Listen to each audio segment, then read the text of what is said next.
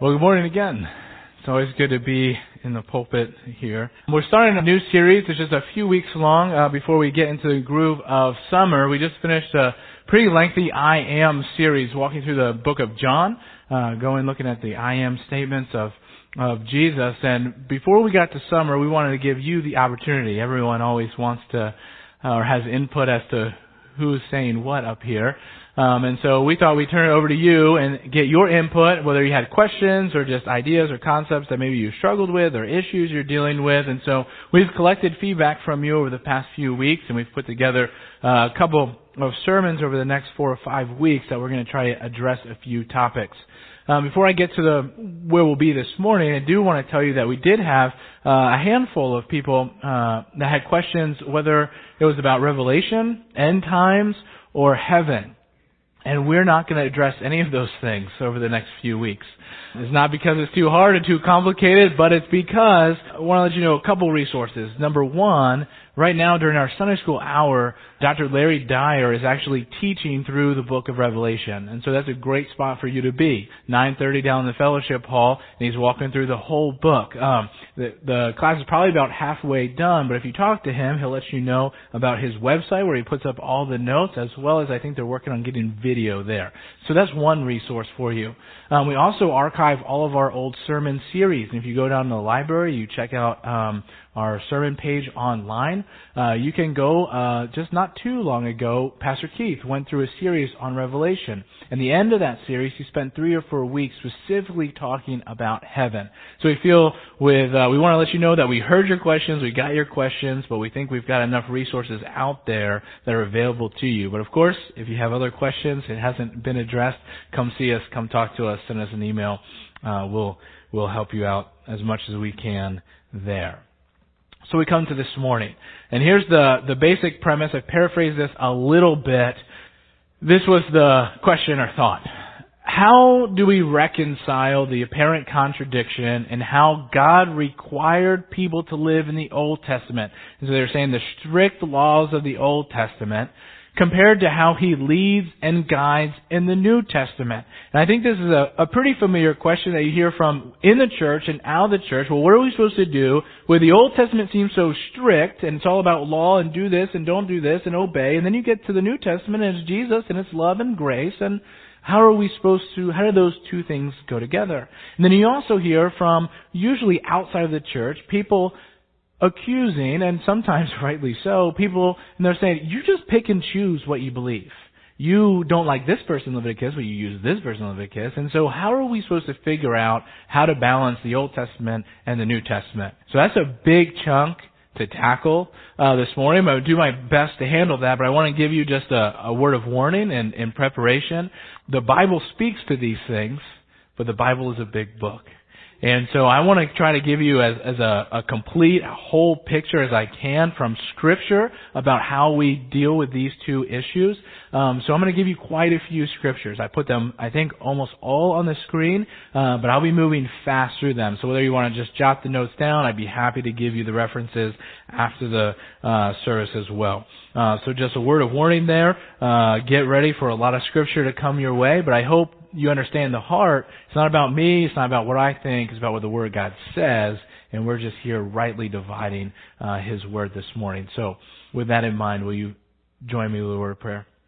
Lord, we do pray that we are coming to your Word with a bit of sensitivity, that we are relying on your Holy Spirit to teach us, to help us as we wade through some of these issues so we can better learn and better live and better witness to those around us. So be with us as we worship you through the preaching of your word, and it's in your name we pray.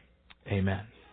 So what do we deal with this idea of the Old Testament strict and the New Testament not so strict? Well, let's start with the law. Okay, what's the law? Well, that's where you get a little complicated right off the bat, because if you go through the New Testament, you see the law is used in various different contexts. And so the law could refer to the whole Old Testament. The law could refer to just the 10 Commandments. The law could refer to the Torah, which is the first 5 books of the Bible. Sometimes Jesus speaks of the law, and he's actually talking about not God's law, but the extra traditions and requirements the scribes and the Pharisees put on the law that became a burden. But I think for the purpose of this morning, what we want to focus on is this idea of the Mosaic Law. The law that is basically comprised of the whole Old Testament, but it's centered around the law that God gave Moses. It's 613 commands, if you didn't know. It's 613 commands that God says, this is how you ought to live. And that's a lot for anyone to digest. And we're not going to go through all 613 here this morning, but I want to give you a way to think about it, a categorization of the law. And people basically agree there's three kind of aspects of the law. There's the civil law. Israel was a nation state. They were an ethnic state, and so they needed a government. And there was this aspect of civil law. The civil law was not there just to keep order and to get the government structure going, but the civil law was given by God to Israel to make them distinct, to show that they were different. It was a very different world and environment then, and God said, this is how people will know you are my people. Follow these laws. And so you had the civil law. And then you also had the ceremonial law. And the ceremonial law was really put in place, and it had to do with worship of a holy God. God says, I am holy. And because I'm holy, here is how you ought to worship me. And so there was laws about worship. There was laws about the temple. There was laws about cleanliness and all of these different things. And that not only demonstrated how to worship, but the holiness of the God of Israel. And then we have the moral laws. We have the civil law, the ceremonial law, and then we have the moral law.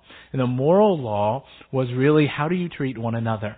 And the basis for the moral law was how God felt and His heart for the nation and the people of Israel. And so that's maybe a way to help you think and consider what the Old Testament law is about. And so while those three categories are helpful, as we talk about the law this morning, it's one unit. Because Israel was a nation, they were a people of God, they were religious, and it was all wrapped up into one, and it was all intertwined. And so when we talk about the law, we're just talking about God's commands of how His people were to live. And the question goes back to, it was pretty strict, it looked pretty harsh. And so we'll get there in a minute. And we'll start by asking the question, so that's what's the law, but what was or is the purpose of the law? Why did God give it? Well, number one, we've already spoke to it a little bit. God was setting the standard for righteousness. He was setting the standard. He's saying, this is how you need to act and live because I am holy. This is what Leviticus 11:44 and 45 says. For I am the Lord your God. Concentrate yourselves therefore and be holy, for I am holy. You shall not defile yourselves with any swarming thing that crawls on the ground. For I am the Lord who brought you up out of the land of Egypt to be your God. You shall therefore be holy, for I am holy. So there's the standard. The law says, here you go, Israel, my people, be holy because I am holy. That's the first reason for the law. But naturally it leads to the second purpose of the law, to reveal the sinfulness of man. God's holy, we are not. Romans 3 makes it pretty clear. Now we know that whatever the law says, it speaks to those who are under the law, so that every mouth may be stopped and the whole world may be held accountable to God. For by works of the law, no human being will be justified in his sight, since through the law comes knowledge of sin. So God's saying, here's my standard. It's me. I'm holy, so be holy. People naturally should then understand, well, we can't do that because I'm a person and I'm sinful. And so this is what the law does. The law reveals the sinfulness of man. And then hopefully that naturally points to the third aspect here of why does God give the law? And it's to point us to Christ. Galatians 3 tells us, so then the law was our guardian until Christ came, in order that we might be justified by faith. But now that faith has come, we are no longer under a guardian, for in Christ Jesus you are all sons of God through faith. And so the progression is, I am holy, so be holy. We can't be holy. Yes, that's the point. You are sinners. So now, how are we going to fix this problem? Well, God's going to fix this problem, and the whole reason these laws were set up was to point His people to a Redeemer, to a Savior who was coming. And so, what the law does for us is it presents a couple problems. Here are the problems that the law presents. Number one, it's impossible to keep. I've already said that here this morning, but the verse that goes with that, familiar one maybe to most, Romans 3:23, for all have sinned and fall short of the glory of God. The law says, be holy, and we cannot. The law is impossible to save. Galatians 2:16. Yet we know that a person is not justified by works of the law, but through faith in Jesus Christ. So we also have believed in Christ Jesus in order to be justified by faith in Christ, and not by works of the law, because by works of the law no one will be justified. And so this idea of, here's the problem that the law keeps presenting to the people. I can't keep the law. The law in of itself isn't even able to save anyone. And then, lastly, the law wasn't meant to be around forever. Hebrews talks about this concept in Hebrews chapter 7. For the law made nothing perfect. But on the other hand, a better hope is introduced, through which we draw near to God. Well, a better hope needed to be introduced because the law was never designed to last for eternity. Because it's impossible to save in of itself. Because it's impossible to keep. And so you see, the way that I think is maybe helpful for you to think about the law is to think about the law as a mirror. You go into your bathroom, you look in the mirror, you realize you have dirt on your face, right? The mirror shows your true condition. It shows that your face is dirty. You can see that you need cleansing. But what happens? The mirror drives you to something else. The mirror drives you to soap and to water, right? You need to get clean, but you don't take the mirror off the wall and wash your face with the mirror, right? The law, or in this context, the mirror, drives us to something else. It's the law, the mirror, can't clean us. No matter how bad we are, no matter how dirty we are, no matter how sincere we are, no matter how much we really want the law to clean us, no matter how bad we need it or how hard we try, the law is as good of cleaning us as a mirror would be getting dirt off our face. That's what happens when we look and analyze the law. So then where does that leave us? So it's a pretty kind of a hopeless situation. Well, it'll take you all the way back to the garden. And you go to the fall of man in Genesis 3. And back in Genesis 3:15, the first instance of man's sin, we also find the first mention of the gospel. We find the first mention of a Redeemer, a Rescuer, a Savior.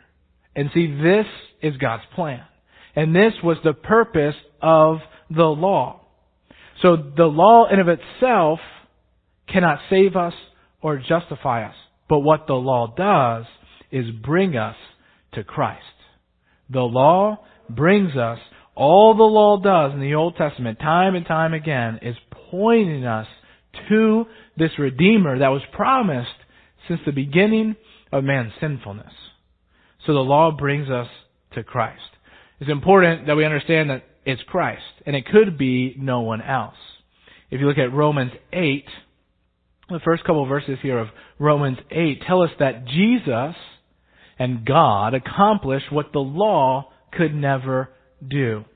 Here's a few verses, starting with verse 2. For the law of the Spirit of life has set you free in Christ Jesus from the law of sin and death.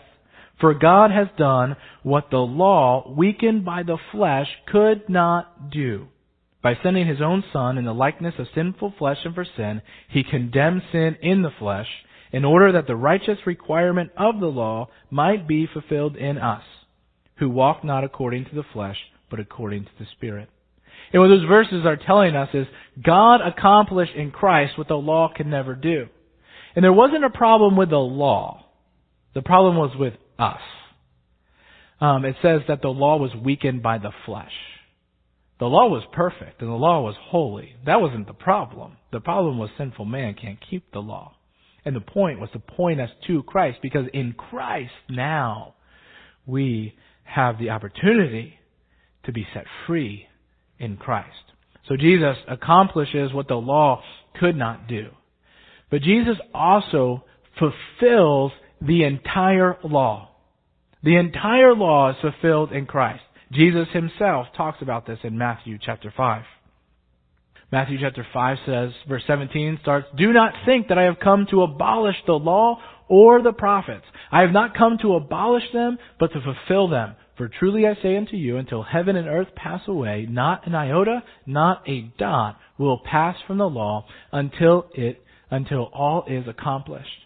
And these are important verses, and this is an important concept, because some people want to say, well, you don't really need the Old Testament. If it wasn't, good for our salvation, then we don't really need it. But Jesus himself says, I didn't come to abolish it. We're not going to rip out the Old Testament and never look at it again. He says, no, I came as a fulfillment to the law. Well, how did Jesus fulfill the law? There's probably 105 different reasons how Jesus fulfilled the law, but I want to go back and just point out a couple of things. We talked about the civil, the ceremonial, and the moral law. Well, let me show you in a couple of verses how Jesus fulfilled all of those things. He fulfilled the civil law by simply living perfectly. He obeyed every command and he lived perfectly. Romans 10:4 says, "For Christ is the end of the law for the righteousness to everyone who believes." Righteousness is now found in Christ, not the law. He fulfilled the civil law. But he also fulfilled the ceremonial law in at least two ways. He became our sacrifice. Hebrews 9, he entered once for all into the holy place, not by means of the blood of goats and calves, but by means of his own blood, thus securing an eternal redemption. We don't need sacrifice anymore because it's fulfilled in who Jesus is, and that's our sacrifice. But Jesus also fulfilled the law in becoming our priest. Hebrews 7. The former priests were many in number because they were prevented by death from continuing in office. But he holds the priesthood permanently because he continues forever. So here we have the fulfillment of the ceremonial law, of everything that was wrapped up in worship. Now we find in Christ. They needed a perfect sacrifice. Jesus is the perfect sacrifice. We needed a perpetual priest. Jesus is our perpetual priest. We don't need any more because he is our eternal priest. Everything is fulfilled in the person of Jesus Christ. And he fulfilled the moral law by walking in love and obedience to the Father. John 14:31, "But I do as the Father has commanded me, so that the world may know that I love the Father. Therefore," here, let us go from here, the end of that. Jesus fulfilled every part of the law completely and perfectly. So what does that have to do with us? That's Jesus. What about us? Well, what it means for us is that all of these different truths, they converge and they tell us that we're no longer under the law. That this whole thing of the Old Testament, we're not bound by that anymore. We're not under the law. Why? Because we look to Jesus. Now we look to Jesus who's saying the law is important and we need the law and I am the fulfillment of the law. So we look to Jesus as the fulfillment of the law. So then we look at Jesus and how he applies the law to the New Testament believer. Let me show you Matthew 22. And he said, this is Jesus, "You shall love the Lord your God with all your heart and with all your soul and with all your mind. This is the great and first commandment. And the second is like it. You shall love your neighbor as yourself. On these two commandments depend all the law and the prophets." Here's a summarization of all the law and all the prophets. Two things. Love God, love people. This is what Jesus says, the basis of the law, and I have fulfilled the law, and this is how we are going to apply the law in the New Testament. Love the Lord your God. Love your neighbor as yourself. But here's the important thing to realize. This shouldn't have come as a surprise to any Old Testament saint, Pharisee, or scribe, or anyone else. Because these concepts are not new. These concepts are found throughout the Old Testament. They're found within God's law. Let me show you a couple examples. You'll recognize these words. This is from Deuteronomy chapter 6. God giving the law to Israel. Hear, O Israel, the Lord our God, the Lord is one. You shall love the Lord your God with all your heart and with all your soul and with all your might. And these words that I command you today shall be on your heart. We see that in Deuteronomy 6. We see another concept show up in Leviticus chapter 19. These words will sound familiar, especially the last half. You shall not take vengeance or bear a grudge against the sons of your own people, but you shall love your neighbor as yourself. I am the Lord. These are Old Testament concepts, and Jesus is just bringing into the New Testament and saying, here's how the law applies. One more. The prophets also said there's coming a time where this is going to be how God's kingdom and economy works. Here's the prophet in Jeremiah 31, starting in verse 31. Behold, the days are coming, declares the Lord, when I will make a new covenant with the house of Israel and the house of Judah, not like the covenant that I made with their fathers on the day when I took them by the hand to bring them out of the land of Egypt, my covenant that they broke, that's the Old Testament law, though I was their husband, declares the Lord. For this is the covenant that I will make with the house of Israel after those days, declares the Lord. I will put my law within them, and I will write it on their hearts, and I will be their God, and they shall be my people. This is the prophet saying, here's what's coming, and here's what the new covenant is bringing. And who brings in the new covenant? It's Jesus. And so as Jesus comes onto the scene, he's saying, love the Lord your God with all your heart and all your mind and all your soul, and love your neighbor as yourself. And so what I think we should take away from this is that although life is going to look markedly different in the Old Testament than it's going to look in the rule and life of the New Testament believer, the heart of God has always been the same. It's always been the same. That the heart of the people would be captivated by the heart of God. And that we would respond with love and worship. It looks different. It's a different style and economy and how it worked in the Old Testament because it was pointing to the new. But the heart of God has not changed. There's great consistency there. And so we have the law. We have the law bringing us to Christ. And then we see Christ brings us to love. What does that mean? Well, the first thing I notice is that when Jesus comes into the world, that He's not only fulfilling the law, but He actually takes the law and He intensifies it on the basis of love. And so this is most easily seen in this account in Matthew chapter 5. In Matthew chapter 5, Jesus is going back and forth with some Pharisees and other disciples there. I'm not going to read all these passages. I'll just give you kind of the summary version of how I'm saying and why I think Jesus clearly says that I'm a fulfillment of the law, but the law is intensified because of love. And so what He does is say, hey people, Pharisees and Old Testament followers of God, you've heard it said that you shouldn't murder, and if you murder, you should incur judgment. But I say to you, if you are angry with his brother, you deserve that same judgment. And so see what Jesus is doing is He starts to say, you are concentrated on the external command not to murder. But if we're going to put that in the context of love, if you're even angry with your brother, now you're guilty of that same sin. And so love starts to intensify the law. It doesn't wash over it or ignore it. So He does it again, and these are just a couple things. There's 5 or 6 different ways that Jesus does this. And here, the next thing He says, you've heard it said, do not commit adultery. But I say to you, if you've even looked at a woman with lust in your heart, you've already committed adultery. And so love is intensifying the law. It's not just an outward action of, oh, you committed adultery. No, it's even if you look. If it's in your heart, you're guilty. And you're like, oh, I didn't know it was this hard. Yeah. The love actually intensifies and makes the law greater.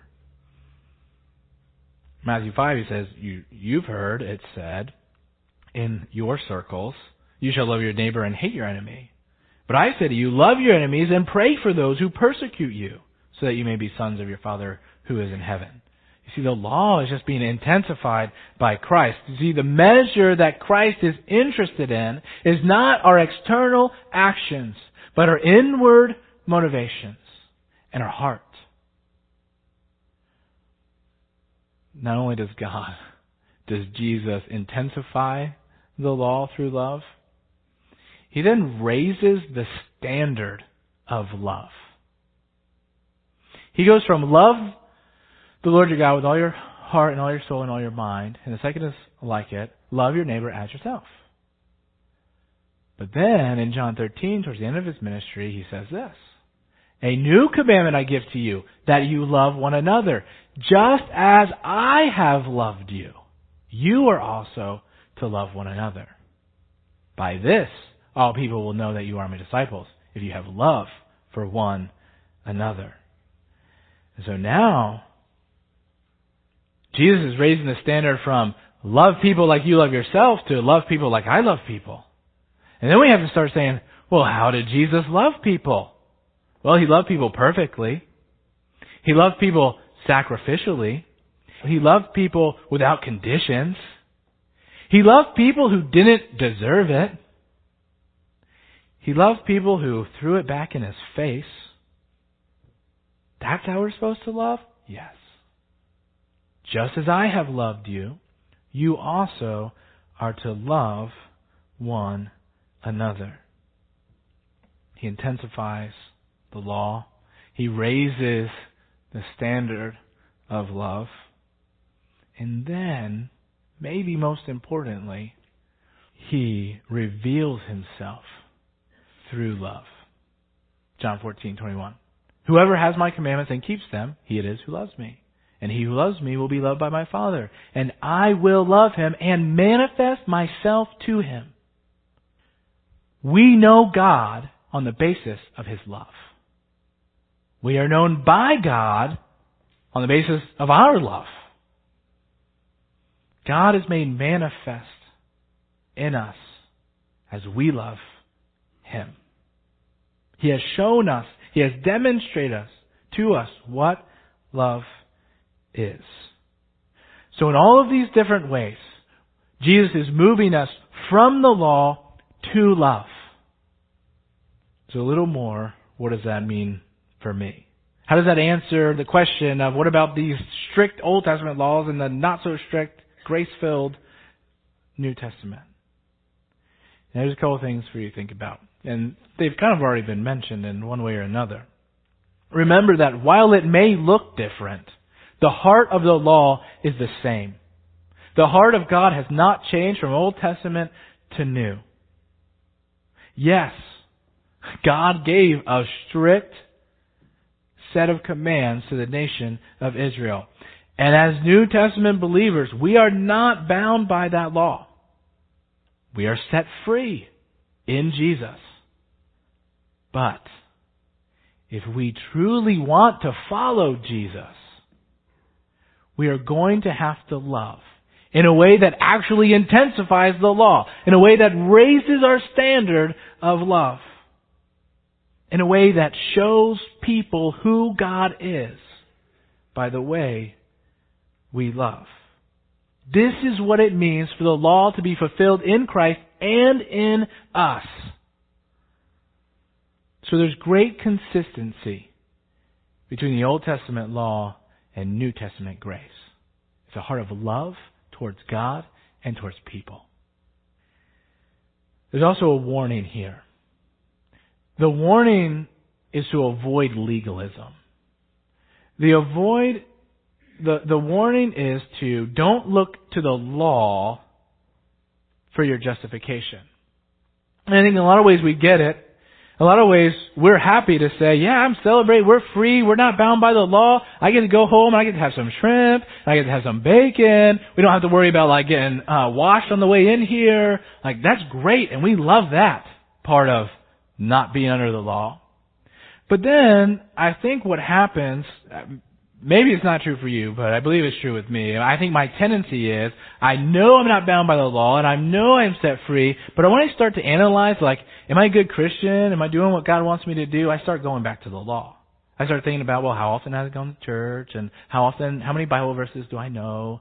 And am I wearing the right clothes to church? I was praying for sunshine today. I'm just saying.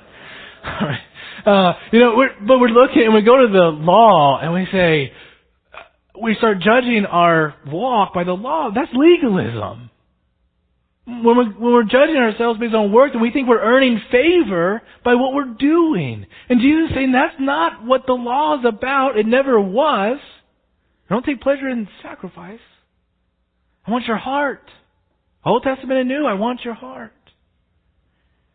So what we need to do is look at our standard and change our standard. And our standard isn't based on external behaviors, but our standard is going to be on our internal motivation. And our standard is going to be on our capacity to love the way that Christ has loved.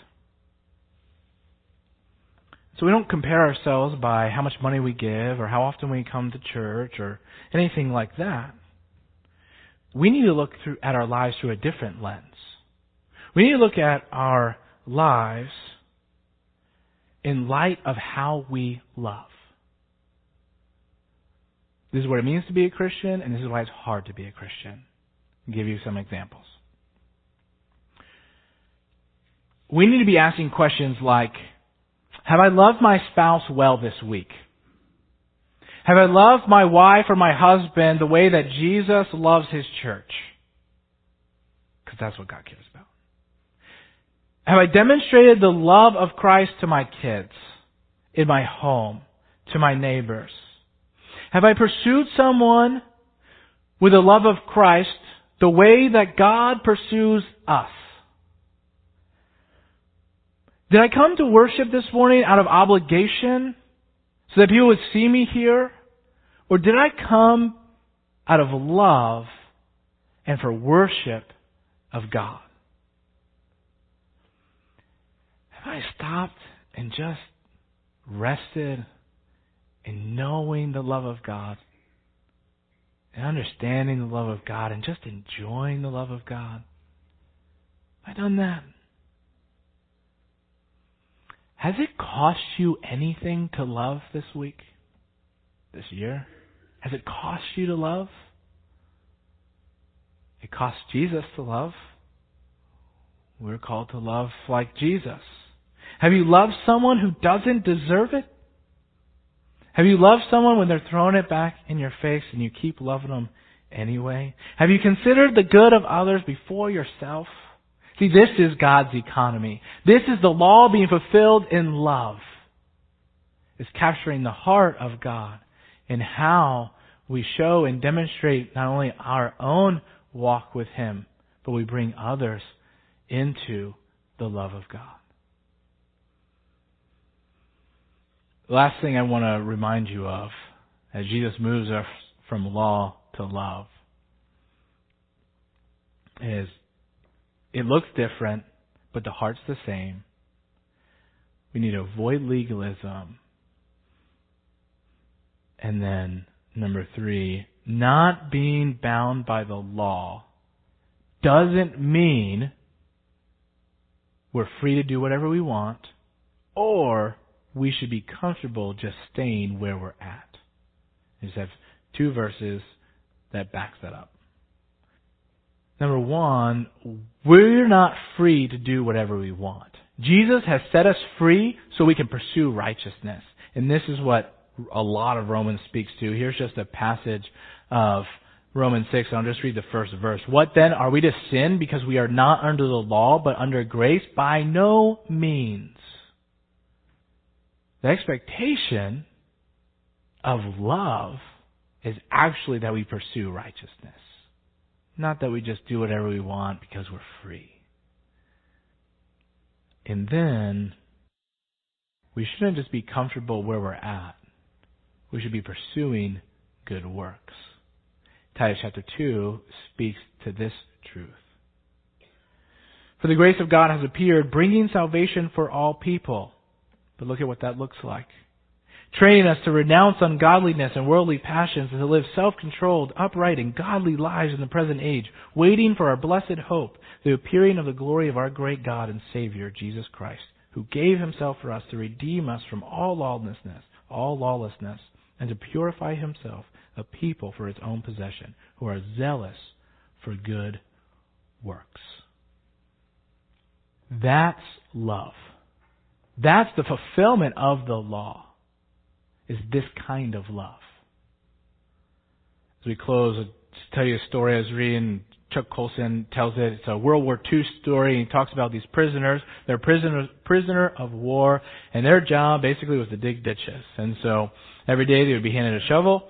They go dig a ditch. They come back, turn their shovel in, and repeat. And this is what happened day after day. Well, one day the guys come back from digging. There's 20 guys. There's 19 shovels. So the guards, infuriated, say, which one of you didn't bring back your shovel? No one says anything. I say it again. If you don't tell us who didn't bring back the shovel, we're going to start killing you one by one. 19-year-old kid steps up. I didn't bring back my shovel. Guards go over to him, gun to his head, drops down dead. Guards look at the rest of the prisoners and say, don't be like him. Don't forget your shovel or you are next. Do your work. Guards leave. Guys are looking at this 19-year-old kid dead on the ground. They look at the shovels, count the shovels. There's 20 shovels. Guards miscounted. What did that kid do? 19 years old. I forgot my shovel. You know what he did? He loved his brothers. He sacrificed for the good of somebody. He knew that someone was going to have to do something, otherwise more people are going to die. That's love.